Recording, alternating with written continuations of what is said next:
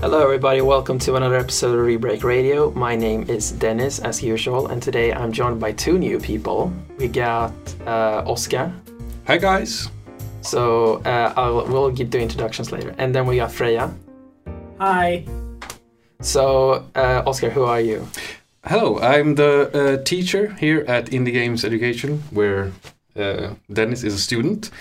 And I'm mainly in charge of just making sure the place don't burn down. Other than that, I'm a big fan of more of the, fitting enough, indie games.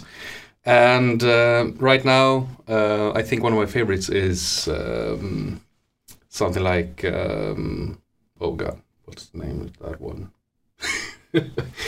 This is not good. And the card game thing. Which one? Oh, oh god. Magic? No, not that one. Hearthstone. Well, I do like board games as well. The one where you are deck building while you're going through a dungeon. I think I know it, but I can't name it right now. Oh. Because of copyright read? No. No, I don't. It's like Slay the Spire? Yeah, exactly. Slay the Yeah. Spire. It's one of my favorites right now because I like the mixing of traditional and more like roguelike elements and like a board game. What's your favorite game of all time? That's really hard. I do have Symphony of the Night is of course like a huge inspiration. I love the more roguelikes and Metroidvanias is sort of my favorite genres probably. So that one has a near and dear place to my heart. Cool. So Freja, who are you? Hi. I'm Freja, and I am one of Dennis' classmates, but I also work within a few gaming projects as of the moment. I usually make art for them because that's the one thing I'm really good at. This is the first video game podcast I've ever been on, so I never really discussed video games before on a podcast. What's your favorite game of all time? My favorite game of all time is not the best game I know, and it's not the most influential game I know, but it would be Mother 2 Earthbound would be my favorite one. But Good pick. That's a good game. Most influential one, I would say that at least the most influential one for the last 10 years would be Minecraft. Cool. I don't really hear anyone say it's their favorite game of all time. So that's interesting. Cool. So let's today we're going to talk about the state of play and the indie world, which just happened. By the time this episode is out, the Game Awards will have happened, but we're going to talk about that in the next episode, so chill the fuck out. So yeah, let's start with State of Play, because it technically happened first. So, what did you guys think about the presentation? Well, I think they did a good job. I mean, in general, most of the games were interesting, and they showed some of the fan favorites that people wanted to see. So I think they did a good job. I'm really happy with the indie one, especially since I saw a lot of games that I really enjoyed. But when it came to the presentation of it all, I think that it shows, sadly, that a lot of the indie games are not the people that worked on the actual trailer setup. It's not that as professional as they perhaps are within the games industry. I think that a few animations still look a bit yank in some of the games, but I think that the PlayStation 1 was a little bit better. Cool. So the biggest announcement in the State of Play was probably Resident Evil 3. Even though it was leaked beforehand, as I said while we were watching it, I haven't played Resident Evil. I played a little bit of Resident Evil Revelations, the demo on 3DS. Yep. But I even get chills in that trailer because it's just cool. Yeah. I mean, I've obviously heard people talk about Nemesis and last or this year with Resident Evil 2, and everyone's talking about that. it's just a cool trailer. It's weird that they chose to go with a first-person viewport in the start of the trailer, even though I'm assuming they're following Resident Evil 2's over the shoulder influence from which is follow-up on Resident Evil. What is it? It's not 6 and it's not 7. What is it? The first Four? one, that they chose to start making it first-person shooter. That was 7. Oh, That was 7. Mm. Yeah, so they keep on going by that train because that game sold like a lot compared to the one before, which people thought was really bad. And then when they were gonna make a remake for 2, they went like, maybe we should keep on doing that thing that works. And then they were like, no, let's just do like 4. Yeah, and I mean, but I think 4 was a good midway point between like the more traditional like super scary, just slow pace kind of like Resident Evils and the more like fast paced action ones. Then they sort of went too much the other way. But I think in general, I like the more like snug over the shoulder camera. Especially for me that's easily motion sick and stuff. I have an easier time playing those games than the full FPS ones. Yeah. I think it's a bit more spiritually connected to Resident Evil as well, to actually see your character, because it usually allows you to look behind yourself while you are running away from the big scary thing. If I am not able to see Nemesis when he's running after me down a corridor, slowly intimidatingly walking down a corridor, whilst I am running away because I know that I won't be able to beat that guy, then it kind of takes away a bit from it, according to me. Yeah. So I think it's interesting, this very quick turnaround after the Resident Evil 2 remake, especially because I believe the original Resident Evil 3 was also a quick turnaround from Resident Evil 2, because the game reuses a lot of assets from 2. Yeah. So 3 probably reuses assets from the remake of 2. Very, very like spiritually in the spirit of the thing then. So that's good. But yeah, I think it's smart as well. Like very, very different from the remake of Majora's Mask, which took like 3 years instead of like 14 months or whatever it was for the N64. Yep. Yeah, but I think it's interesting, and I think it's a smart decision as well, since people are, you see that they're like the new thing about reimagining or releasing more like high-def versions. I think it's a good way of getting new customers, but also having the nostalgia factor be a big draw to the game. So it's sort of like you get both aspects. Yeah, I really like this approach to remaking a game, because if the game already exists, then why make it again? And in this case, it's like, we're able to influence something new, create something new, rather than just remake the game. Yeah. So it's cool, but at the same time, it's also like, why not make something entirely new? So it's like, it's in this very weird gray area, even though it's kind of cool. So yeah, I mean, it's a super slippery slope. For example, because I know that, for example, the most talked about one, or the most hot potato one for me is, for example, the Final Fantasy VII remake, where you have like me as the one that's going to buy it based on nostalgia factor rather than like coolness. I'm really afraid that I'm gonna do like the Advent Children of it all and like remove all of the charisma and like cool small stuff that they've been like that was there in the game that made the game what it is, and instead do the more like super serious grimdark kind of a situation. If there's no bathroom scene, I'm gonna be disappointed. I want Cloud to ride on a dolphin. Yes. Or I'm out. Yes. Yeah. So But it's the same thing with those things. Like you have to tread. I think you have to tread carefully, because there's always a danger to either anger the current fans or to just make it so that it's not appealing to a new crowd, which both of them would probably be not a great thing. But I think so far it seems that Resident Evil is doing it the right way. Yeah, I think what Resident Evil 2 did really well is that they took a game that already existed, and then they slapped Resident Evil 4 on it, which is the game that everyone loves more than anything.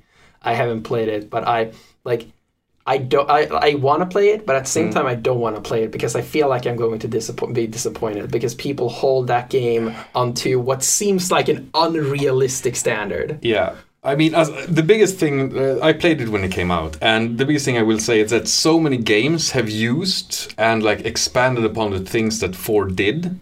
So playing it now for the first time would be like, yeah, this is an inferior version of God of War. It's an inferior version of this and this and this because it influenced so much of like, it's yeah. So it's more like, it's the same thing I have with Lord of the Rings, for example. It's like, me personally, I read a lot of other fantasy stuff before I read Lord of the Rings, which means that for me it was slow plodding and like not enough fast-paced action or whatever. So I didn't really like Lord of the Rings when I read it. You didn't get any big chunks to bite into No. any fiery moments. You did a bit too slow. Yeah, exactly, and I think it could be like the same thing if you go back to something that was sort of like the instigator for a thing, then it sort of is probably a little bit of a letdown. Yeah, I had that experience when I watched the original Blade Runner because I wanted to see 2049. Yeah. So I watched the original Blade Runner and I did not like it whatsoever because that was an incredibly influential movie, and I feel like everything, like most of the things that I've seen before that, which was influenced by Blade Runner, I liked more than I did that movie. So yeah, I think it's a dangerous thing, especially like in the games industry stuff, when you have like when you sort of have too much of a rose tinted glasses for things that were, because like they did a good thing by sort of introducing the thing, but then it's been built on so much. So it's like it's not current anymore. It was a great thing that it happened, but actually going back and playing it is not maybe the best idea. In this era of remakes, in not only the gaming industry, but also in anything, the comics industry is doing it, the movie industry is doing it, the TV show industry is doing it. Everything is just making remakes of all things. I'm not saying that everyone is only making remakes of things, but I think that there's a positive and a negative about it. You can change the big old problems that you had back in the day. You can also just ignore the limitations that you had. But according to me, I like to see new things that are cool, and I am not that easily dragged in by the nostalgia factor. But I do realize that it's a massive marketing thing. Yeah. I mean, that's why I like The Last Jedi more than The Force Awakens. It's why I like Revenge of the Sith more than The Force Awakens, because The Force Awakens feels like a remake of A New Hope, while The Last Jedi and even Revenge of the Sith are like, they do something different and they try to be something else. Yeah, but I think it's like, but that's also like within a franchise, because I think that's the thing that I think is dangerous, or why people aren't maybe as adventurous sometimes, is that, for example, from my point of view, as a parent, as someone has limited time, is that sometimes you want the nostalgia, you want to know what you're getting, because if you're going to spend like one of the hours or 2 hours of your life that you have like set out or set aside for this activity, then you sort of want to know that you're getting your time worth. In a sense. And I think if you're for example, when I was in university or stuff, then I had more like, okay, now I can like, it doesn't really matter, although some of the movies I watched was still like, I was really angry that I watched them, but but I mean, it's like you have more the ability to take a gamble in that sense. I think that with how it's not that it's true, but people seem to be a lot more occupied these days than before, since now it's not only your job that is getting in the way. It's also your social life online and reading up on things online, because you can't just have it in a newspaper anymore. Yes. You need that direct info. There's a lot of entertainment as well. So entertainment blocks other entertainment. Yes. For sure, 100%. I think that is one of the reasons why franchising has become such a big thing, and why that is slowly starting to leak into everything else. You know what you're getting. Yeah, exactly. It's sort of like a brand. So Resident Evil 3. Back to that, yeah. Anyone has anything more to say about that? No, I think it looks cool. It looks pretty cool. I mean, it could be pretty cool based on what they have done already with all the remakes. Sad to see, and it's not a over-the-shoulder camera view. No, I think it is. It is. Okay. I think it was just a weird. That's the thing. I don't really know. I think it was just like a direction thing. Yeah.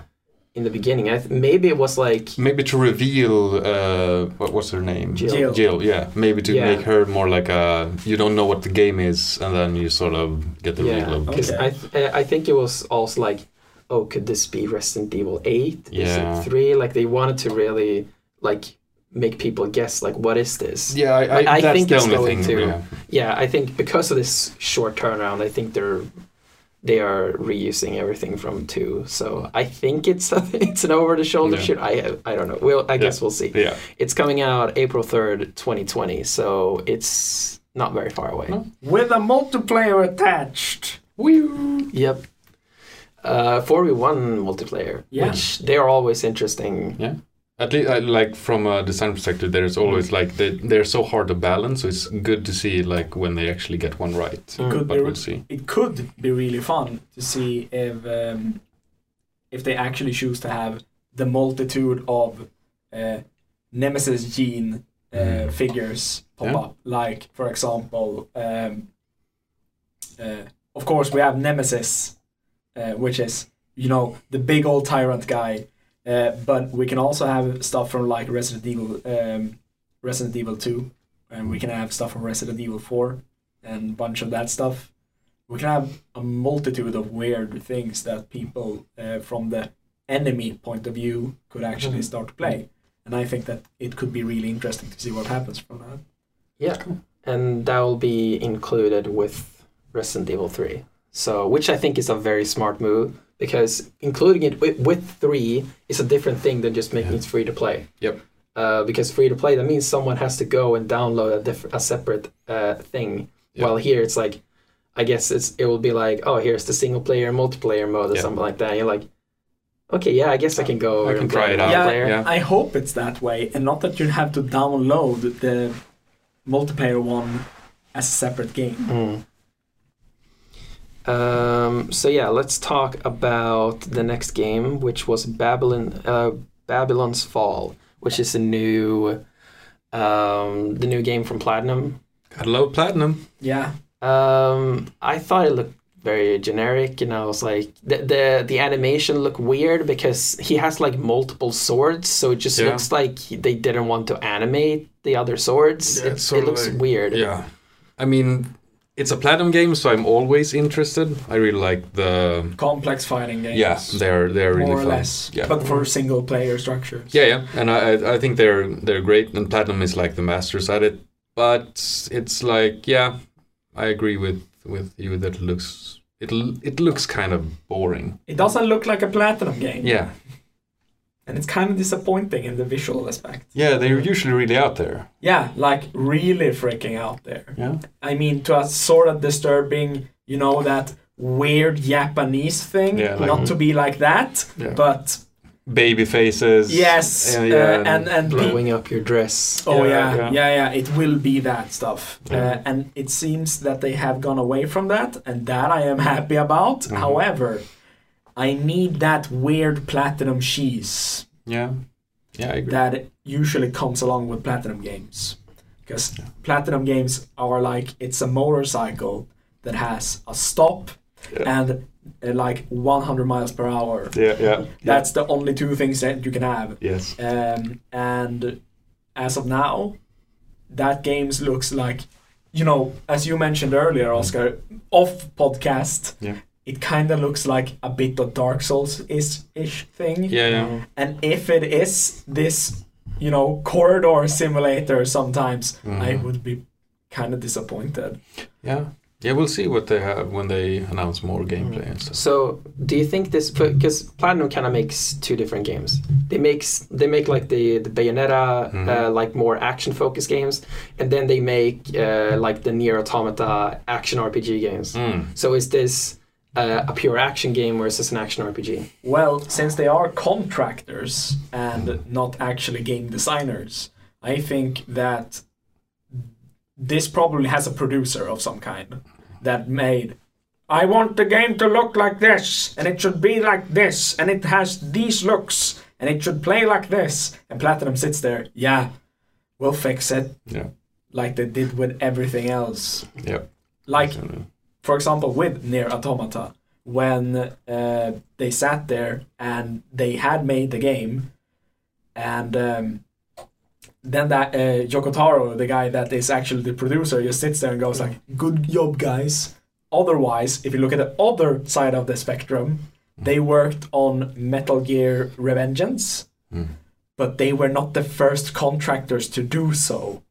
They came in and looked at the game, and the game they worked on, or were supposed to be working on, was trash. Utter trash. And then they kind of saved it. And that's sort of where they earned their moniker from. Like, that Platinum is that one games company that you always hire as contractors if you want a really good fighting system. And I don't know. I think that the cool red things from the back are cool, and that if you can like wield any weapon from any boss, or like weapons that you otherwise could not see a tiny human person wield, could be pretty cool. It's gonna be interesting to see if it's more like a gimmick or if it's more like a gameplay mechanic. Like if it's something integrated into everything, so you can sort of like steal enemy weapons or something. Based from the trailer, I have no idea though. I mean, the gameplay, moment-to-moment gameplay, it seemed like it could be more like a pure action game with maybe new weapon unlocks and stuff. I didn't really see anything that said like, oh, this is like a stats-heavy game or anything. It could be really cool if this is like Platinum's stab at the Souls genre. Like, I mean, it's for sure possible. So next up is Predator Hunting Grounds, which is coming out April 24th, 2020, which is the next game from the creators of the Friday the 13th game, which they made with it. Have you heard the story of how that game happened? So around the same time, there were two Kickstarters, one for an official Friday the 13th game and one for a game called Summer Camp. Summer Camp was obviously the cooler game, and the official game was cancelled, and they took Summer Camp and they just made it an official Friday the 13th game. Right. Nice. This is also where Dead by Daylight was spawned. Not that it was made by the same guys, but the idea of it all was spawned from this. So sadly, like I think it was last year, the creator, someone who was like related to the original Friday the 13th movie was able to grab the rights to the franchise, and he didn't allow the team at IllFonic to keep making the game.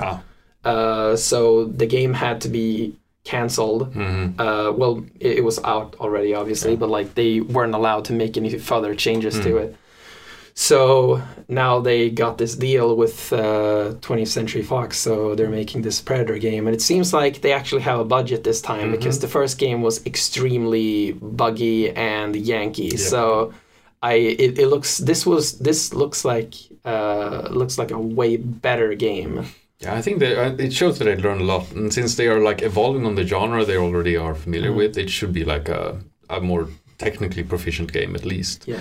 But I think it's interesting. I really love the franchise, the Predator franchise. I'm more not so much the Alien versus Predator stuff. That's sort of I'm more, as I said, more. What's the story behind that? I don't know. Like why is there like Alien and Predator, and then it's there's these cool franchises. Comics. It's comics. It's always freaking comics. Yeah. It's comic crossovers. That's where all the stupid ideas of versus comes from. So Alien and Predator officially takes place in the same universe? Yes. Like, yeah, with some retconning, of course. Yes. Okay. It was sort of like, oh guys, we have this franchise that's sort of cold, we have this franchise that's sort of cold, but they have big like nostalgia factor. Let's like boop, mash them together and create some horrible movies. Yeah, the same company made comic books for each one of these franchises, both the Predator and the Alien one. And then when that stuff expanded back in the day of the comic book era of the biggest penis measuring contest ever of I'm gonna make a bigger, badder thing. Like I'm gonna make the alien king and he's bigger than the queen and stronger than the queen and all that stuff. It's weird. They have 4 tails. Yeah, and that's the weird kind of stuff. But then people started to be like, we got the franchise, we got the things to make an Alien game. We also got the rights technically then to make a Predator game. Let's make a combination of them as well, because they have made those comics. However, we will also need to have multiple different types of enemies. So what they go with is the comic book stuff. And certain people who had just watched the movies of like Alien and stuff, they sit there like, what? Predators and aliens in the same thing? What? And they start to see these weird aliens that walks on all fours and have massive heads, and people freak out. And then none of these games got really popular except for like the really early ones. Yeah, the first one, I think. Yeah. And then they made a movie of them. And that's where most people got to know the Alien versus Predator franchise structure. And I mean, it's an interesting thing, but it's sort of like they sort of, in my opinion, of course, they sort of taint the original intent of both franchises in a sense. Yeah. I mean, the Predator one is, I think, the first and the second one that I'm most familiar with. They sort of, they have the almost like they sort of have the 1 versus 4 kind of a thing almost down. Like if you just make those movies into a game, that's sort of what you get. Yes. Since you have the military people who are really like stranded in an environment that they usually are the kings of, that they control, and then they have this ultimate foe that are sort of even more situated in that environment. Which arguably the first Alien movie is also about. Yeah. But then later on, almost every single Alien movie except for the third, but let's not talk about that one, becomes swarm-based, more or less. Since then it's like, 100 goddamn aliens on this space station. Ooh, super scary. Yeah, I think the fun stuff with the Predator franchise specifically is like that you always have the hunter becomes the hunted kind of a thing going on where like, you were the top dog, but now you're sort of just the prey. And that's sort of an interesting twist to see like these huge military hunks getting like penned in and like really threatened. Speaking of that, I wonder how they will actually design the marine structure, like when you play humans. How will that work in this game? I didn't really catch it. Is there like are there military personnel? The humans? I don't remember, but I feel like this game could be a lot more fun than Friday the 13th, because in Friday the 13th it's only really fun if you play as Jason. Yeah. And I think it could be fun playing as either side. Hopefully you'll have it so that, like, as Predator, you're stronger, but you still have to be intelligent and smart, because otherwise you can get to a position where you're probably also pretty limited to which weapons you use. The two only ranged weapons we've seen is like the shoulder blaster, and that is presumably a limited resource weapon. Yeah. And then you have your chakram, which is mainly a melee weapon, but you can throw it. But when you throw it, it's a guided projectile. Yeah.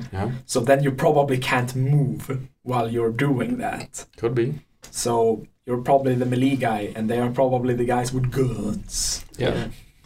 I mean, stealth will of course play a big role, but. So yeah, it's coming out April 24th, 2020. They also, the entire thing introduced with Untitled Goose Game coming to PlayStation 4 Heck yeah. December 17th. Hong Kong. Yes. It's a fun game. I played it on Switch, so I recommend it. But you should probably get it on Switch. Exactly. Yeah.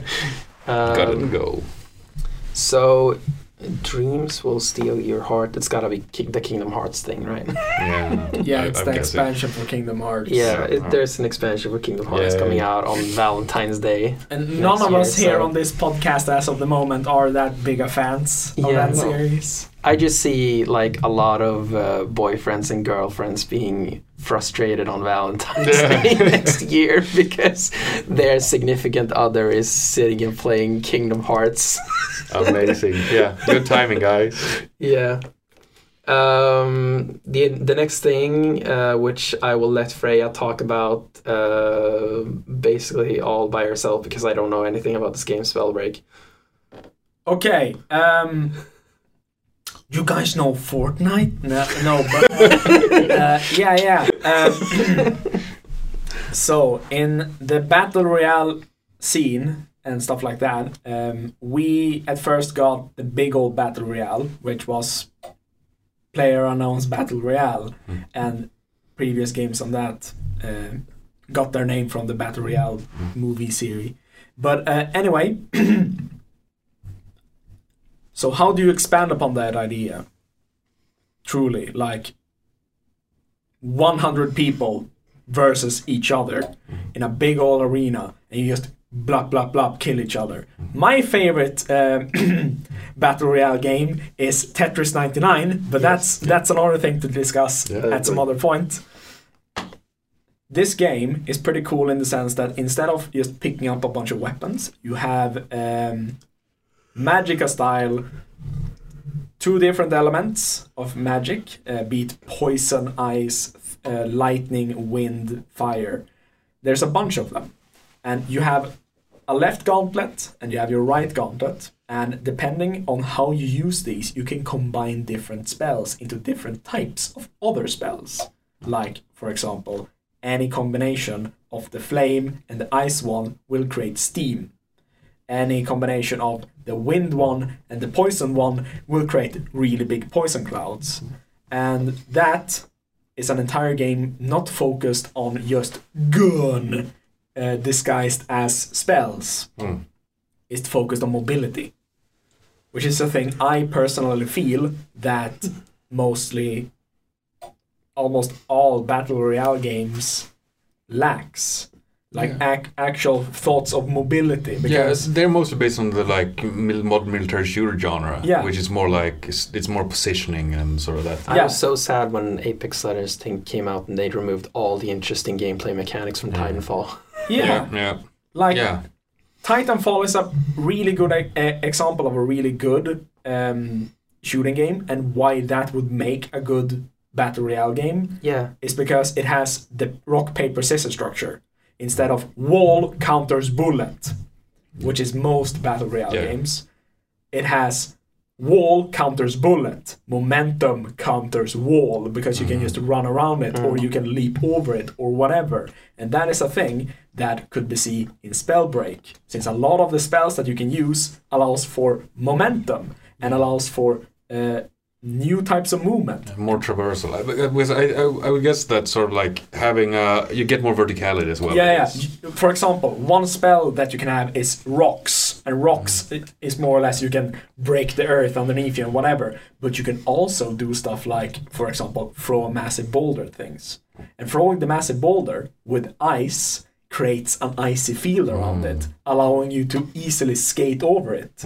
So you could just lob boulders of ice along a road and just quickly escape. I saw that in trailer. That looked really cool, like the skating element as well. Having like different traversal and possibilities. I think it could be really interesting. And it can turn like a slightly angled surface from a slightly angled surface to a ramp, and now you can just leap across it into another building. It's a super cool idea that actually allows things to counter just hiding behind wall, bam, bam, bam. Yeah, and a bit more fast-paced, I guess, than something like Fortnite. Yeah.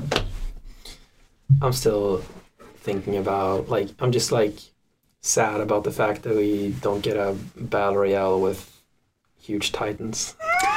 Yeah. like imagine like the last like few people in Apex Legends, if you had the Titanfall mechanics, people would just have Titans and would be punching each other with huge Titans. It would be great. That would be awesome. Mech battle. Yeah. You can never go wrong with mech battles. Yeah, exactly. So, but yeah, Spellbreak looks. It's not my kind of game, but it looks cool. Yeah. Looks unique. Is it already out on PC? I don't know. Actually. It's coming out on PS4 at least, early 2020. Cool. So the next one is Superliminal, which is a really crazy, weird game. It's so cool. Yeah. I don't even want to consider how they actually programmed that thing. It's breaking my mind. Yeah, so I don't. It looks like a Portal wannabe in a lot of ways, but they at least have this very interesting gameplay mechanic, which doesn't make any sense whatsoever. Yeah. But it's cool. Like you just grab any object, and then you can make it larger or smaller. Yeah, and it's sort of also like the storytelling style is almost like a Stanley Parable kind of the feeling you get of the game, this surrealistic kind of horror mixed with like the realization horror. Yeah. The realization horror genre is, when anything looks normal, but in the end you realize, oh no, that meant this. Yeah. From what I gather from it, you are some kind of telekinetic or psychic person or whatever, and it almost seems like a coma thing or something that you have to wake up from something. Or something. Like, you have these mental superpowers to make stuff weird, and they don't know where you are. So, according to that, I don't know. Yeah, it's like it seems like this perspective shifting is sort of. It seems like a dreams kind of a thing where you're sort of influencing the world. I don't know. It looks really interesting. Looks really cool. Yeah. I always love games that have gameplay focused evolution, like when things breaks the boundaries of certain things. Yeah, I mean, it seemed that it had like a really interesting sort of like out of the box thinking necessary. So you sort of make something bigger, so you can crash through the floor, so you can get sort of more like it's not your standard just how to solve a puzzle, kind of here's your puzzle box and then do whatever it says. It's more like exploratory in that sense. Like, oh, I'm gonna see what happens if I do this, make this bigger or smaller, or it seems like much more like a playground sort of a puzzle game. So, and next up is Paper When Beasts. is it coming out? It just says coming out to PS4, so okay. There's no date. Sometime. So yeah, next up was Paper Beasts. It's an ecosystem game for PSVR, which it looks cool, but I don't want to play it. It looks Physics like a demo. Yeah, exactly. It looks like a tech demo. It's sort of no. Why do I want to, like, when he connected the animal to the weird thing? These creatures are made out of paper, so when they touch the wet stuff, they can't walk. Look, I made a road of sand up this hill. Now you can walk on. Why?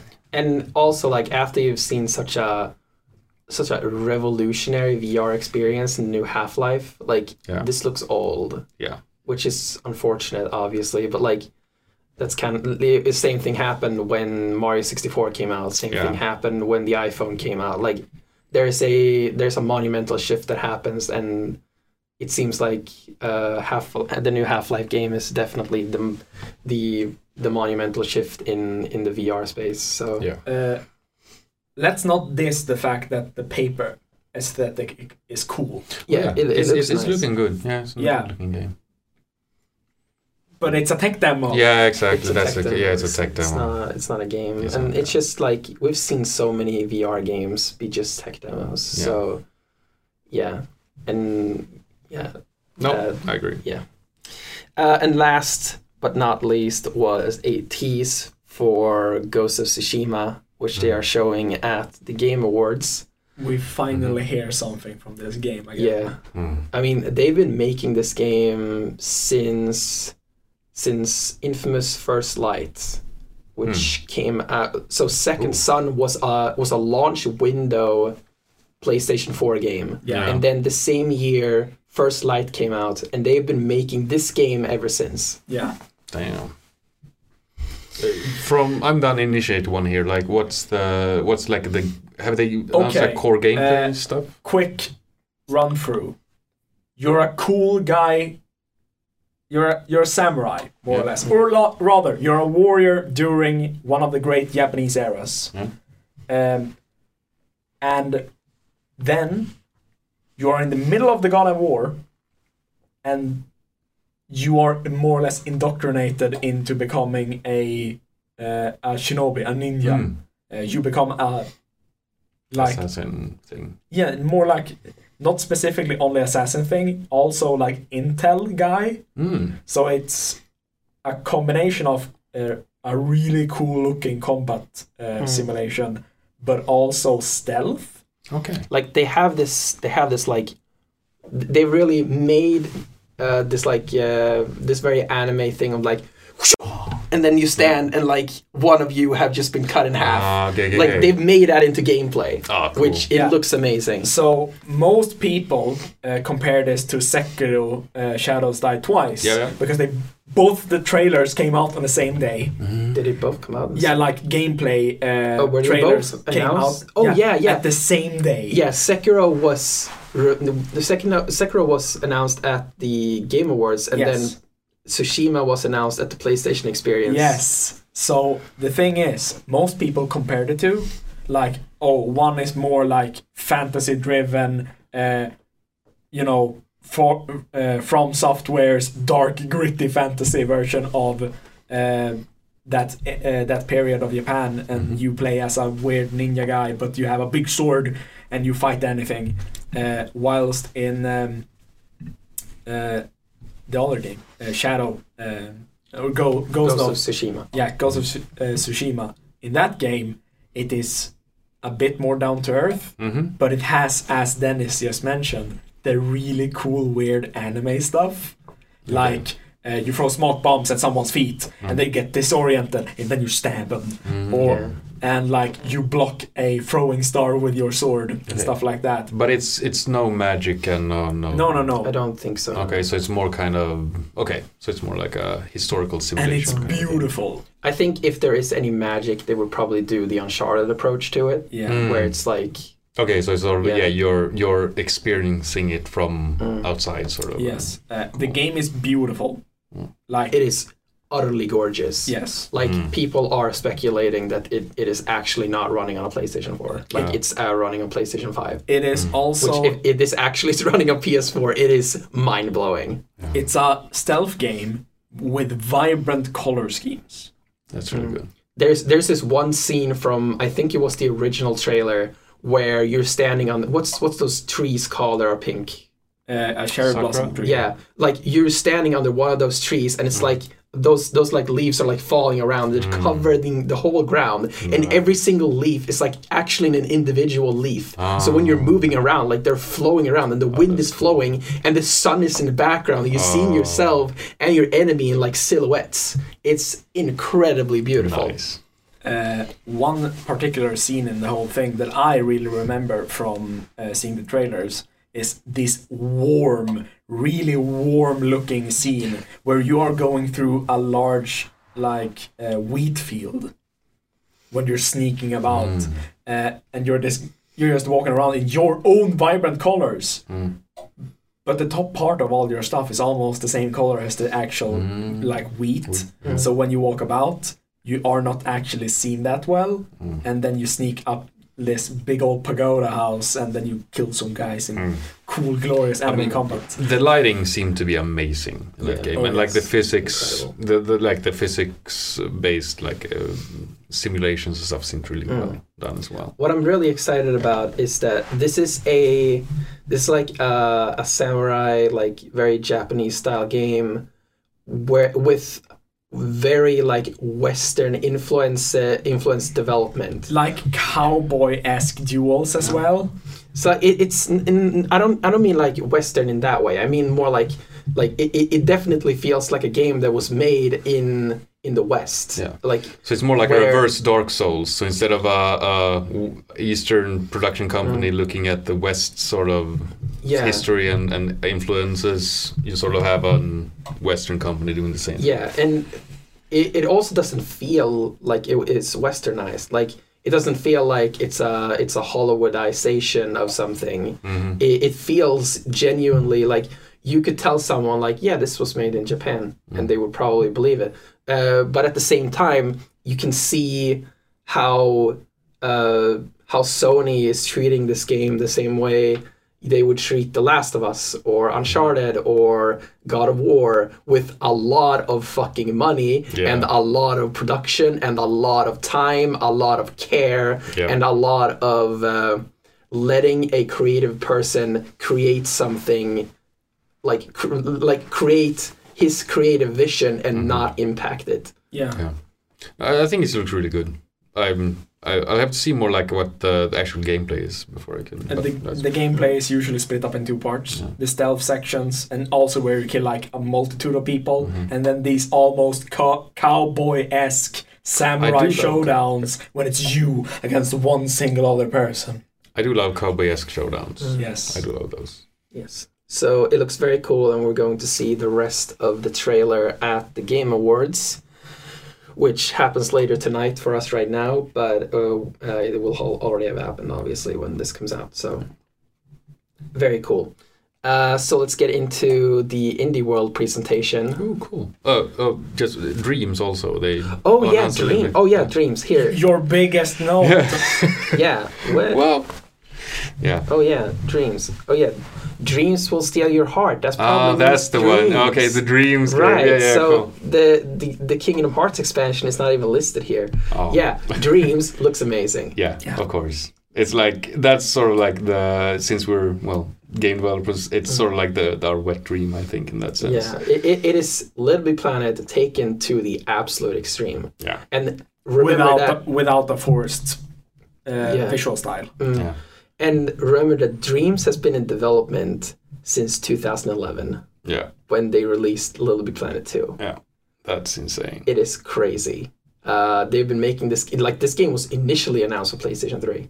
Oh, yeah. Oh, yeah. That's... I mean, it seems like it's... For sure it's chose, because, I mean, as far as the experiences they have been able to craft for the demo...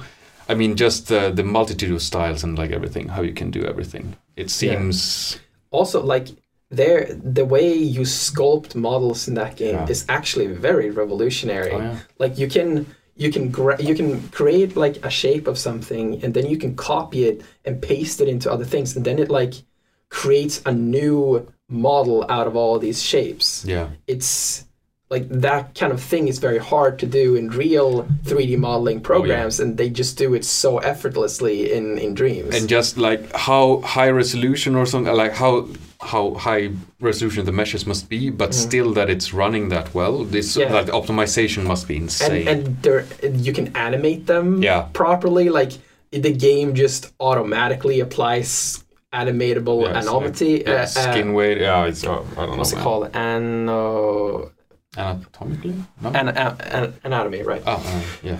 And also, they've also said that they've created their own basic version of GarageBand, so you can make music and you can do sounds and everything. Yeah. And like I said this before, and I've said this multiple times before.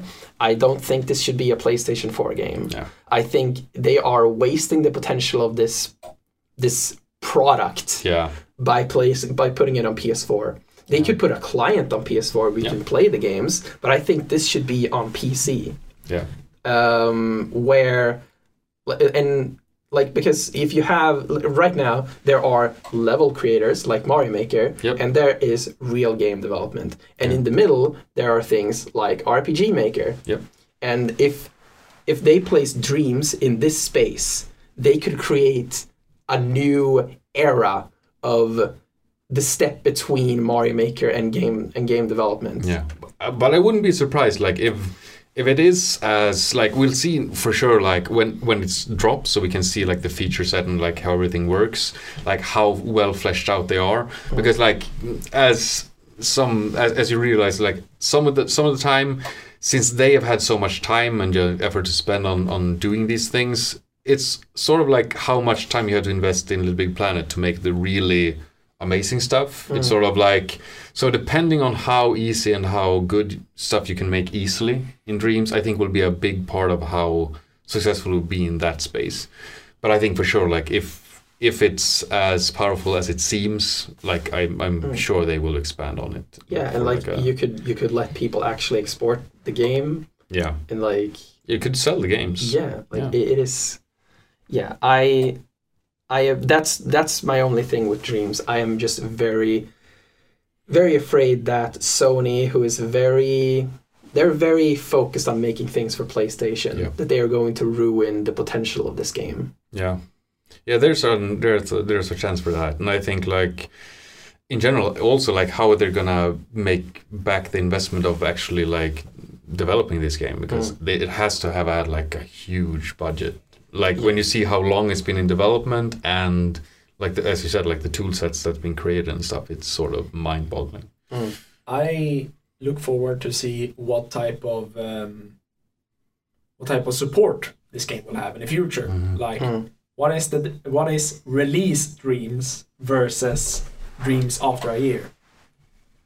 Will anything change? Will they add stuff, or is it just like updates or whatever?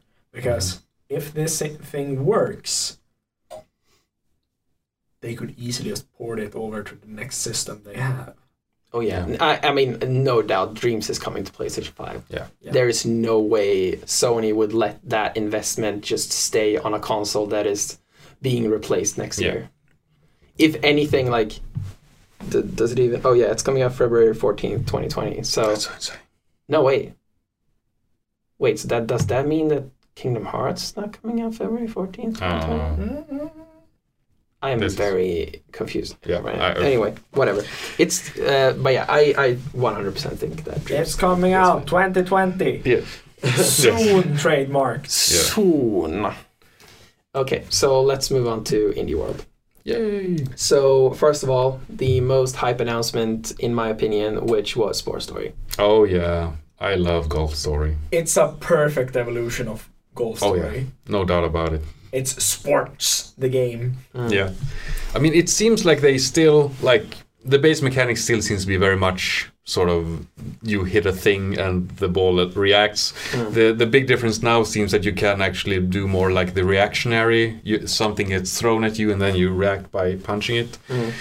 And a little bit with the football that you can run with it, I guess. But I like it. It seems like a really good evolution of the system. And it seems like the thing that I latched onto the most in the trailer was probably how much more like interactable the environment seemed to the things you were doing. So for example, you had like this area where you were supposed to knock out the security cameras with a golf shot. That's sort of a thing that they explored in the first one, but now it seems to be that like a requirement for exploration is almost like environmental puzzle solving. I will be disappointed if this phenomena of all sports combined is not called sports ball. Yes. It's almost like Calvin Ball from Calvin Hobbes. Yes. Where you just invite... I really like the one where you basically had the guy shooting the tennis ball to you holding a baseball bat into a soccer goal. Yes. The sort of really crazy stuff going on. And it's across a tennis net as well. Yeah. Yeah, exactly. So it's I think the possibilities are immense for that game, and I think, just getting the like, if they're doing what I hope they're doing, that basically is just polishing and making sure that the exploration of the overworld is even more fun than the first one. I think they could have like a slam dunk, for sure. If they have basketball, that is. Oh, true. They didn't show the basketball. Maybe it's like a DLC or something. So next up we have Streets of Rage 4. Heck yeah. Nice animations, but I have actually no connection to that franchise. I haven't played Shout out Streets of Rage. to Matt, who works on the game. Yay! Hey Matt. What I really like about the games from this studio, they're making Streets of Rage 4. They also are making what's that frisbee game? Yeah. No Mind idea. blank. Yeah, no idea. Yeah. It's more or less tennis, but to death with murder frisbees. It's cool. Oh. Windjammers. Windjammers 2. That's the name. of That's it. the one. Which is an awesome game. I'm just having a big old mind blank. And they also did they do the remake of Wonder Boy, or did they do the new game? They did one of the two. Basically what they're doing is they're doing these like classical style games, but they don't use pixel art, which I'm like, thank you. Pixel art is so overdone right now. I just want to see games with like full resolution artwork. Yeah, they have heavy static 3D models, which is that they don't animate them fully in like 30 or 60 frames per second when it comes to the actual fluidity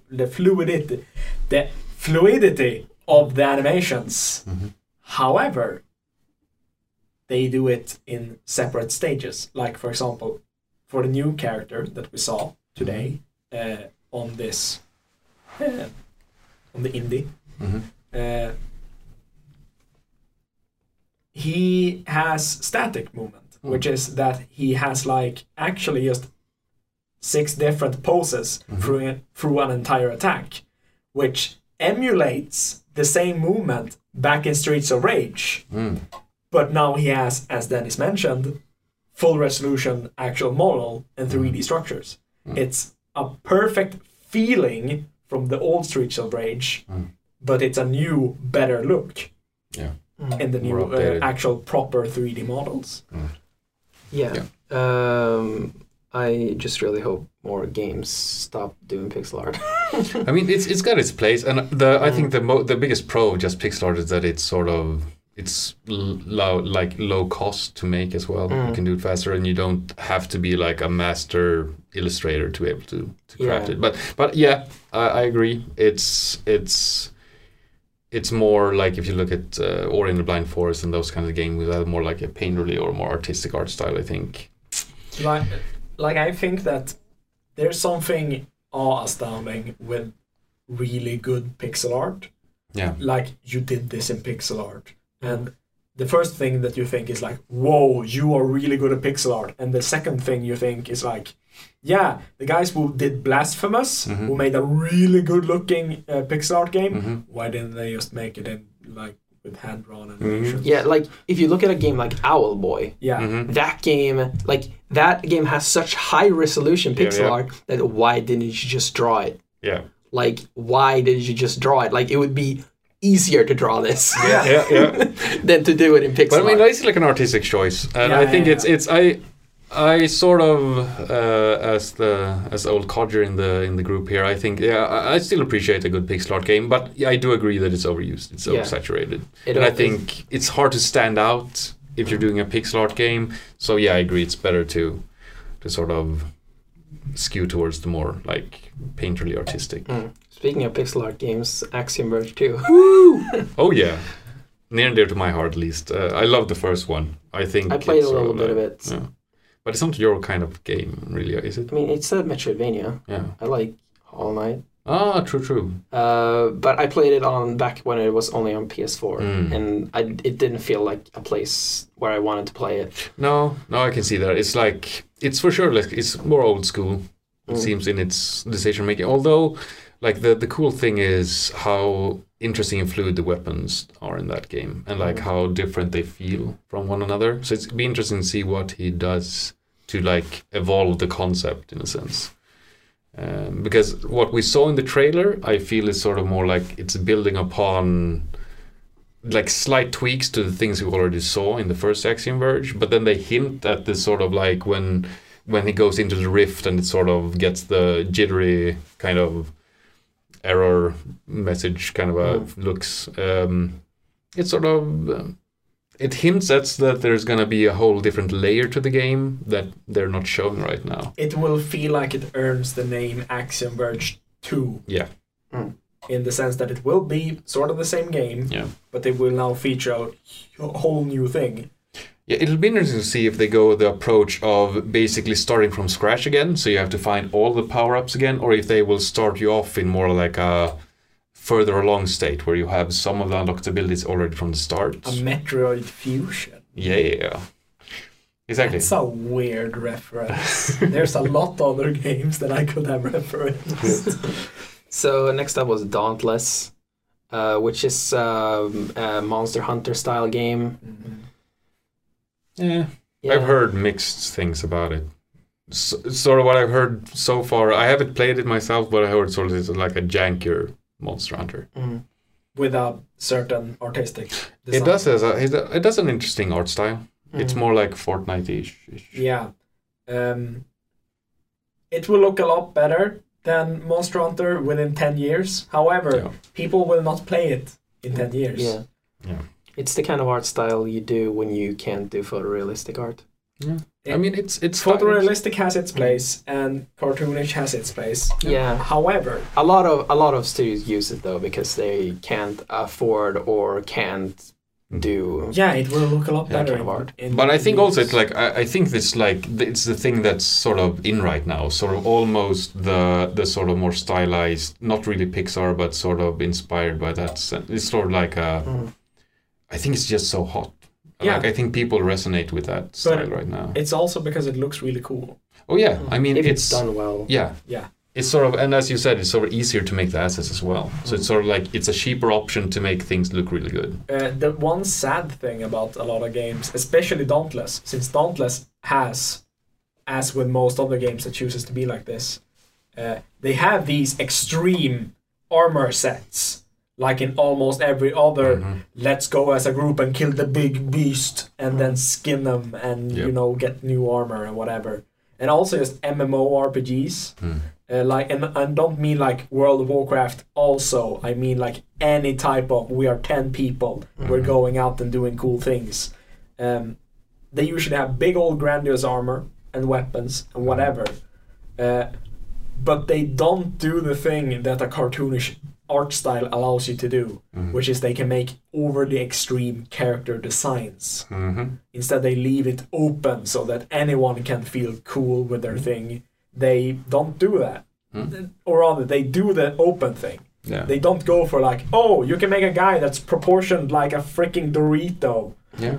When they could do that. Yeah. And also animations, I think they sort of they skip a bit on like being able to do some of the more like squash and stretch and sort of like actually playing around with the scale, sort of like they do in Overwatch. But you could always do it more extremely since it's more like cartoony. Yeah, Overwatch is an example of this kind of art style that is just very well executed. Yeah, because they use all of the like tools at their disposal. Oh, so because it's this art style, we can do this and this, then let's do it, sort of learning from the masters. A lot of like classic Disney animation techniques are used in fighting Overwatch. Games have always used this in that they have some fighting games try to be realistic and well they do their thing, but other games like for example if you look back at the PS3 era, you have Street Fighter 4 and Street Fighter 4 you have stuff like character move their arms in ways that humans are not supposed to be able to do that.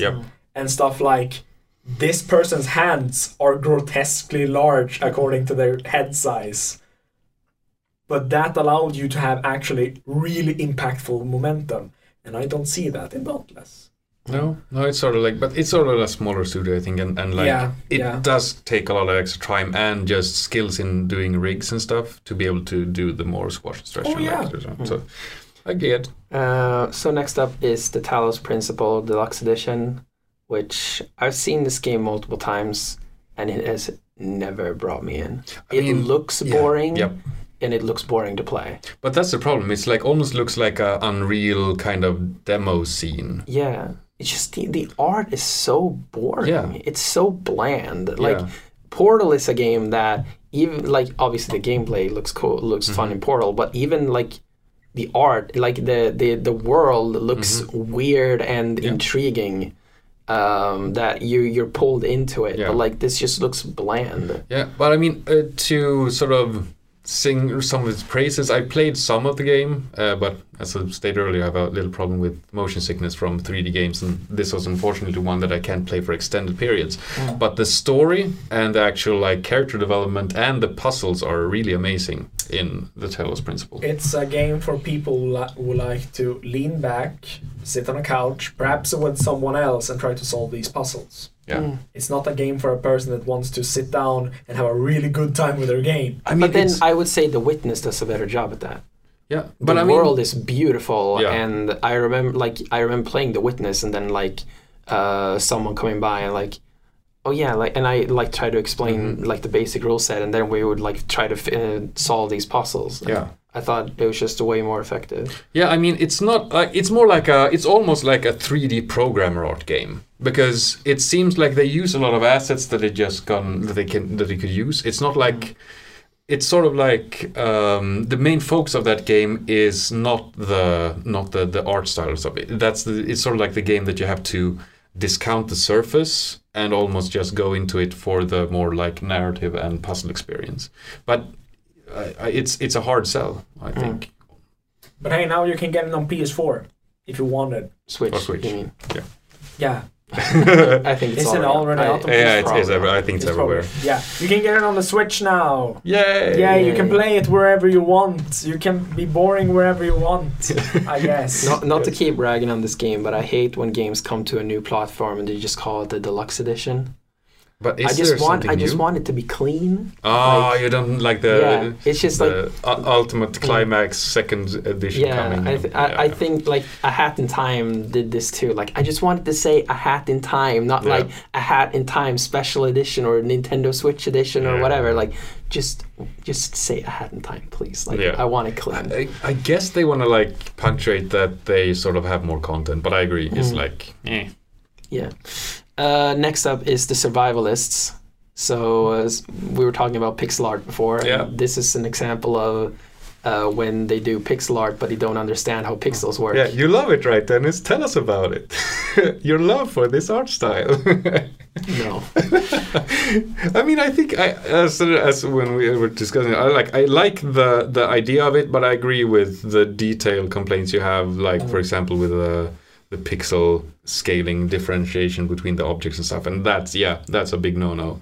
But I think it's kind of effective. It looks interesting. The pop-up book look is cool. Yeah.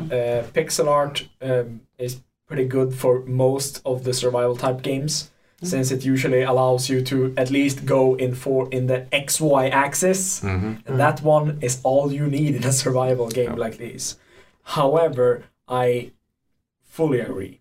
It's a thing I am really annoyed by most games that does it, where the pixel size are different. Yeah, I heard you when you were explaining pixel art to the first year students. You really, really underlined this part. Yeah. Which made me happy. Yes. I mean, it's so important for cohesion. Otherwise, it just feels like it's two different games. It feels like it's a bad art. Not even like RPG Maker. It seems like a person picked up Game Maker, didn't know how to program it, and just threw in cool assets. Yeah. Just bought assets and they had different scales and stuff. Yeah. It's sort of it makes it seem sloppy, which is a shame. Yeah. Looks sort of unprofessional, but this game will sell. It's a survival game where you can craft stuff and make your own houses. People will buy this game. I like the monkey programming aspect. It seemed interesting. Yeah. Monkey buddies. Next up was Gleamlight, which is a case of a good art style. Yes. But not great animation. Yeah, it's sort of a shame. It seemed like, as you said when you compared it to the Hollow Knight art style. Yeah. More just a traditional, just bone-rigged animation instead compared to hand. Instead of hand-drawn. From the developers of Bloodstained Ritual of the Night. Yes. Oh. What? Well. So it's supposedly, it can have really good gameplay. Yeah, but Bloodstained looked really janky as well, though, animation-wise. Yeah. So it's sort of understandable. They don't seem to have a good animator. Yeah. Maybe they do, and maybe they will listen to this podcast, and maybe then they will just drag your name in dirt. Please come and teach us. I mean, just a quick reminder, like, I mean, if we this is a podcast, and sometimes we'll be like exaggerating for comedic purpose or whatever when we talk about a game, like, and it's never anything personal. If you've made one of these games and we dragged on it, like, we don't hate you as a person. We don't, like, just try to take the feedback in a positive light and try to improve and be better. Come at me. Give me the worst stuff. Whatever. Except Freya, she will kill you. She will. Yeah. I'll put the straw through your neck. Oh god. Okay. But one of the things that I thought was a weird thing to note in the reveal for Gleamlight is that they said that the game doesn't need a UI. Oh yeah. That was weird. That was the weird trailer I mentioned earlier. Like, that trailer feels like it's really unprofessionally made, because it feels like a pitch trailer. Almost. Like they say like in this, but they say like a selling point. And when like. You may be asking, where's the UI? It's like, I did not understand because it's a trailer. And there's like, in this game, you don't need the UI because we know what you think. And it's like, no. There's a lot of games that doesn't actually require a physical UI bar. And it's not a new thing. Like, if their character glows red, if they're damaged, or like, if their sword glows blue when they can do the special attack again, that's the UI. That is a UI. That's the user interface. Yep. Yeah, I agree. And but I mean, we have to wait and see, because like Bloodstained, even though of its graphical shortcomings, is a really good game. Yeah. And this one could be as well, even though it's sort of because of the animation, it doesn't give a great first impression. Maybe they will look better in that. Yeah, I highly doubt it. A lot of people say that, but like when they show it at this point, it's usually not in a finished state. It wasn't that far of a release date, right? I don't know. Early 2020. Yeah. So. Yeah. Next up was a game that intentionally has bad animation, and that's Skatebird. Oh yeah. Heck yeah! Actual Tony Hawk where you can play as Hawk. Yeah. Yeah, it seems interesting. I mean, the love for it, what I saw online, was really. This is so cool. Skatebird is so stupid and amazing. It's so good. Yeah. This is the type of games we need. Yeah. Like really stupid games that just does one thing really well. Yeah. That doesn't care if people will buy it or not. They will just make cool games. Yeah. And it seems like a love letter for something like Tony Hawk. Yeah, and Skate. Yeah. I have a friend who there's one game that he loves. Or no, he loves two games. It's Burnout Paradise, specifically Burnout Paradise. That's good. Good choice. And he doesn't like the rest of the Burnout franchise, just Paradise. Yeah. And the Skate franchise. Specifically 1 and 2. 3 is fine, but 1 and 2 are the good ones. Specifically 2 is the great one.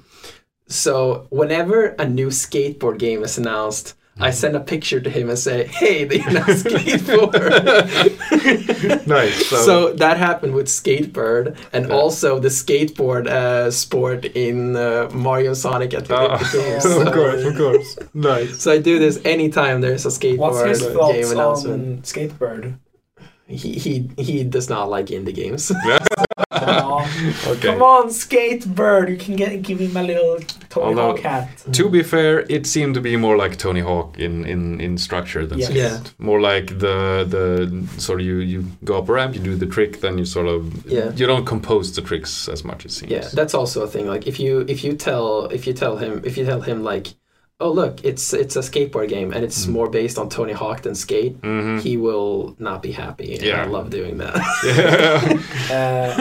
Because there are such different styles, just how you approach the game. Yeah. One is more like a trick sandbox where you sort of. I hope they will have punk and ska in this one, solely due to the fact that I want this game to just be Tony Hawk in disguise. Didn't they say something like the sweet lo-fi beats or something, like they were gonna have some chill music things going on? Maybe they did. I don't know. And tiny clothing. Oh yeah, tiny clothes. Of course, yeah. You have to have the pre word of tiny there. I love how it just looks like it's a bird like asset that just got online and didn't bother to animate it, just standing there looking straight ahead while he's going to the left. He did the beak kind of going down when he did the grab tricks. So that was really nice. So next up was Bacon Switch, which that game, like, I don't really get what it is. Yeah, I was super confused. It was like get something into the oven. Yeah. Right? It's one of these games where there's a multitude of these games where you play as a chef in a kitchen. I would call this an Overcooked-like. Yes. Yeah. This is an Overcooked-like, except now it's versus. Yeah, and it seemed like it seems like the more chaotic sort of party game, more party game-ish version of Overcooked, whereas Overcooked had more like a rigid structure on top of it, and the silliness happened within that structure. This seems more like, throw things at each other. So I don't know. I'm more skeptical towards this one, but we'll see. That's more or less all I have to say. Yeah, I don't have anything to say either. Super Mash.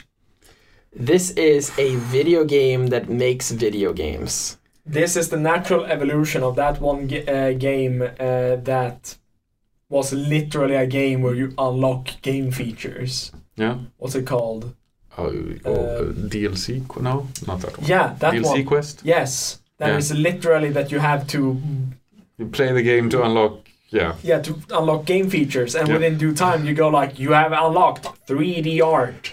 I mean, like the potential for jank in each unique game is so high, but there could be some interesting. It's almost like, the one where you have the 12,000 monkeys just sitting in typewriters in a room, and then like after 5 years you get a Shakespeare novel or Shakespeare play. Yeah. It's sort of that thing that you probably will have to like do a shit ton of different like restarts of the games until you get sort of a decent one. So what I wonder the most is this a game? Is this actually a game that makes games, or have they just created something for every possible mixture? Yeah. I mean, as far as I understood it, it's like every time you even create the same, it sort of it has a library of different stuff that is within each genre, and then it sort of picks different ones and then mash them together. So I as far as I understood, even if you take JRPG and platformer, if you do it like a bunch of time, it will still spit out like different art themes, different names, different like storylines, different stuff that happens.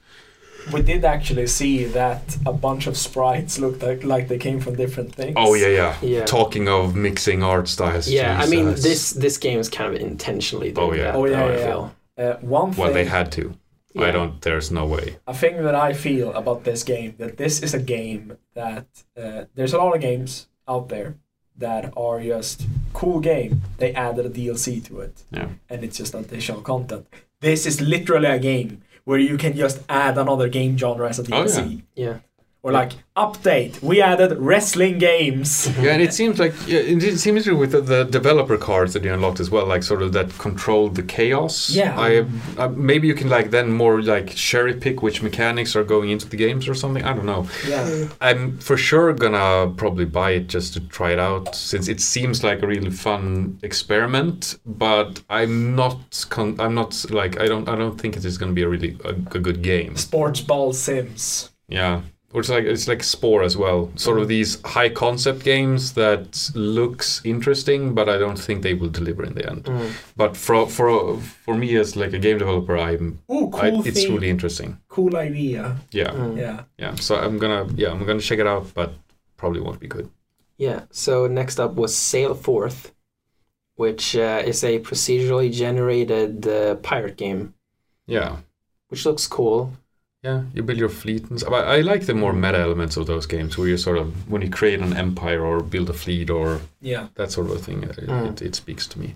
Sadly, most games that has actually allowed you to be like, you are a cool sailor, you sail about and do cool stuff, has sadly either been a part of another game, Mm-hmm. such as Assassin's Creed Black Flag, Mm. or it has been stuff like Sea of Thieves, which is more like a multiplayer game where you run about as your group and you do stuff. Yeah. This is you sit back Mm-hmm. and you can have your little RTS going where you control your little armada of ships. That is a bit more approachable, according to me. Yeah. I think it looks interesting. I mean, it depends on, like, I would like to see it go more like a Sid Meier's Pirates if we go back a bunch of years. Oh, yeah. Where you have sort of like the open sea and you just do different quests and you have a main storyline that you can follow or not. Yeah. I think it could be interesting. We'll have to see. For me, all of those games sort of, it depends on how the meta aspect is handled. Like, how is the base building? How is the progression from mission to mission? Because that will hook me, or it will, well, not hook me. Basically, I'm a huge fan of the sort of you're doing a mission, you're progressing, you're building something better, you have more stuff now, sort of the risk versus reward, that kind of a thing. Yeah. I'm tired. So next up was Murder by Numbers, which is basically Picross and murder mystery in the same game. Yeah. I mean, interesting depending on how they implement it. Picross, visual novel. Yeah. Yeah. If they do enough with the integration between the two, it could be interesting. But if it's only a visual novel interspersed with Picross, then I'm out. I'm not interested. Yeah, same here. Like, Picross is pretty cool. Yeah. I like puzzle games. Yeah. But if you're gonna put a bunch of anime characters in the front of that and tell me you need to pay attention to the story, and I will gladly pay attention to the story, but not if it's in the way of the one good feature in this entire game. Yeah. If it's cool. Yeah, I mean, they need to do something Phoenix Wright-esque for me. They had to have some kind of good integration between the two. Otherwise, not interested. So you're in luck because it was composed by the same guy who composed Phoenix Wright. Oh yeah, although the music is probably not what will hook me. They need a gameplay twist, something to really, really get me interested. Yeah. So next up was Liberated, which was a comic book style game. You had some accurate views on that one, Dennis. Yeah. They should not have gone with 3D. Yeah. So it feels like a lot of people have said Comic Zone was a good idea. Why have people not made another Comic Zone? And they were like, let's do it. But I liked Comic Zone. It looked more interesting than this. Yeah. But it's like it's like how back in the day they made South Park games, but then they made South Park Stick of Truth, which actually looked like South Park. Yep. And here it feels like they're making this really cool graphic novel game, but then they have gameplay that doesn't look like a graphic novel. Yeah, more like Inside or something. And I'm mainly worried about pacing as well. Like they have the sort of like the really heavily like the Comic Zone, it was like the framing was the comics, but like there wasn't much like narrative done within the comic panels. It was more like a short intro, then you were into the action, and then they had some cool interactions with a comic book thing where you could break through pages and that sort of a thing. I didn't see any of that here. It was more like you had a really like fixed, just a comic book narrative, yes, no choices, that sort of thing, and then you get like plunged into an action sequence. Yeah. And it's an awesome idea to make a game that is apparently a comic book when you do it. Yeah. However, they should have added some at least some reason as to why the gameplay is made in a comic book, otherwise than just a visual presentation. Yeah, that's a cool thing as well. Like as you, like with Comic Zone, like that it's actually like also breaking the fourth wall, where you're actually a comic book artist going into a comic, and then they sort of play around with that thing, and you're sort of like, oh, why are you putting me in this situation, sort of a thing. Yeah, it's only like a Deadpool kind of a feel for that game, whereas this seems more like it's only like to tell the story. They aren't intending to actually like incorporate any of the comic book aspects into the actual gameplay. I sadly feel like this game will be forgotten. I mean, it looks really good. It looks really good. The art is amazing. Yeah, like everything. The thing is, really like the 2D art and the 3D art is both awesome in their own aspect. They just don't. Yeah, they don't mesh very well. Yeah, I mean, they've done a great job into trying to make them mesh. Yeah, but it's just like this little space that they weren't able to cross. I think it's also like it has to do with how much time they had to put into the 3D modeling and characterization and lighting and shading and stuff, because it's hard to make like a good, like really good 2D shader. Okay. And we had a boyfriend dungeon. Heck yeah. Which is I've been following this game for a bit. Dating sim dungeon crawler. Yes.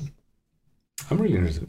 I think it's gonna be really, really good. I think it's also good from like a inclusivity perspective. It seems to be that sort of a game. So I think it looks good, and the gameplay seems decent. I think it seems like almost like a Cat Quest kind of a, if that's a reference to someone anyway, like that sort of simplified, really anyone can pick up and play sort of dungeon crawl mixed with like a. So I think it could be good. It has the look and actually the gameplay. If one has followed it, they will know that the gameplay is also more or less pick up the game, you can play a dungeon, you can then put it down. You don't need to be pulled into it. A lot of the attraction is not only it's not simple, it's easy. There's a big old difference. So I think it's a good person's first dungeon crawler game. But also cute guys. Yeah. That's never a bad thing. Then we had Dreamscaper. Oh yeah, this one.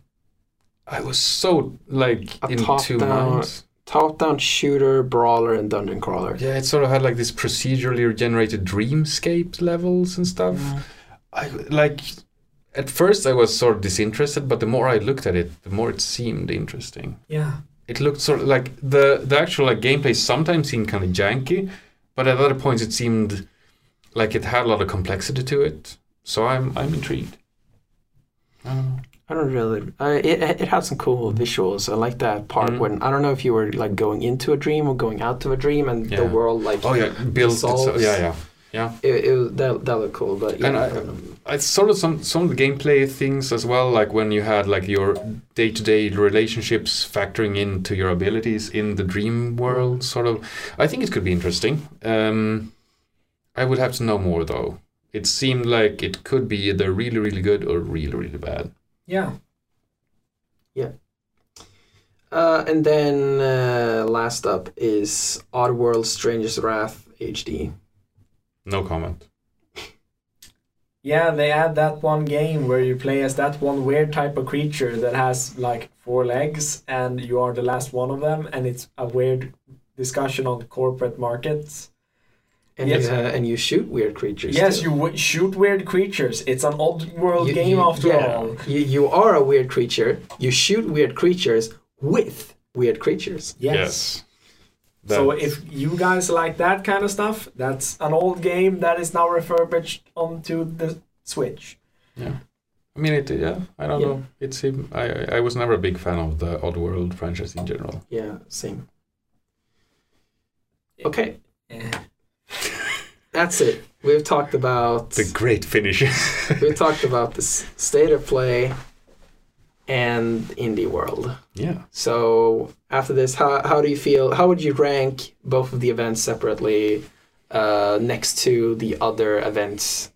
Like let's start with state of play. How was this state of play next to the other state of plays before? Personally, I think this is the best one they've done so far. Yeah, I mean, as you said, like the pacing of the event and like how they showed stuff, not necessarily exactly what they showed. Actually, I take that back. Last time they showed Last was Part 2. So yeah, okay. that one was better.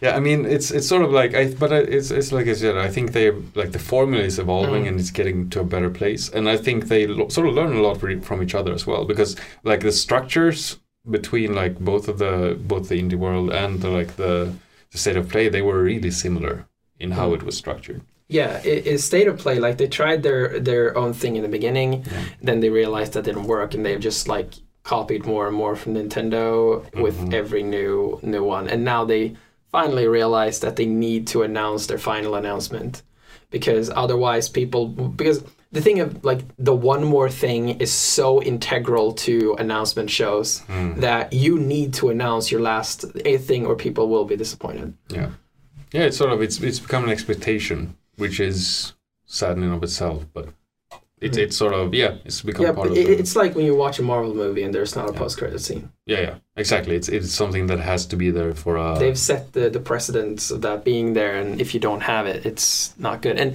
it doesn't mean you have to have more announcements. You just have to announce your last announcement. Yeah, exactly. Like, and one more thing, kind of yeah. And usually it should be like one of your best announcements. Yeah. I mean, it's, like if you look at it from more an outside perspective, I also heard that during the Nintendo event, that for some reason they wanted Smash characters announced.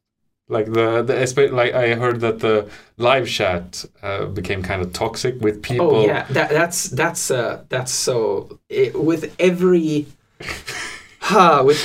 Nintendo event. Regardless of what it is, people will be like, "Oh, they didn't announce, they didn't show Metroid Prime 4. They didn't announce the next Smash character. This is an indie presentation. What did you expect?" Then again, by the way, one final thing is the one moment where you can actually break away from the theme. So but you also don't want to do that because you're setting a bad precedent. Then you're going, but look at us, we're doing a cool thing.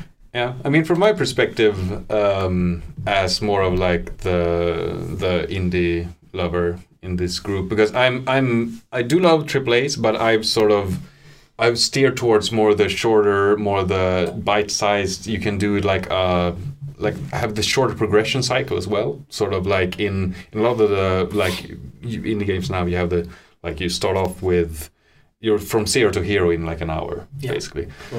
So for me, I found the Nintendo one to be more interesting, just because they had a lot of the games I was looking for. So how do you feel like this in the indie world was next to other indie presentations that they've done before? And this includes like Indie World and the previous names of them, which was Nindy's Showcase. Personally, I feel like the first Nindy Showcase is still the best one they've done so far. Easily. That one was insane. And since then, they've been kind of disappointing. I kind of expected to see Hollow Knight, Silksong in this one. And a lot of people did, Yeah. And I kind of doubt that they're even going to show the game, even though I feel like Hollow Knight didn't really get its proper due until it came to Switch. Yeah. I think also later it was a perfect platform. Yeah, I mean, I think that like as a show as on a whole, I think they had some really good announcements from me personally. But if you look at it like over like something else, I think that not the strongest show in that sense. But just for me, just for Sports Story and for Axiom Verge 2, they sort of made the show in that with those two announcements. Cool. Well, that was it for this episode of Rebreak Radio. So where can people find you if you want to be found? They just can't. I'm not big on social media, actually. I'm at Twitter at saltyjob. That's my Twitter hashtag. I draw stuff. That's about it. Yep. Cool. You can find me at Dennis_Lofgren on Twitter, where I tweet about video games, Apple, and Taylor Swift. And I assume that most of you, if you follow me, you're going to have an exponential increase in tweets about those three things. So, thanks for listening, and we'll see you again next week. Bye. Bye. Bye.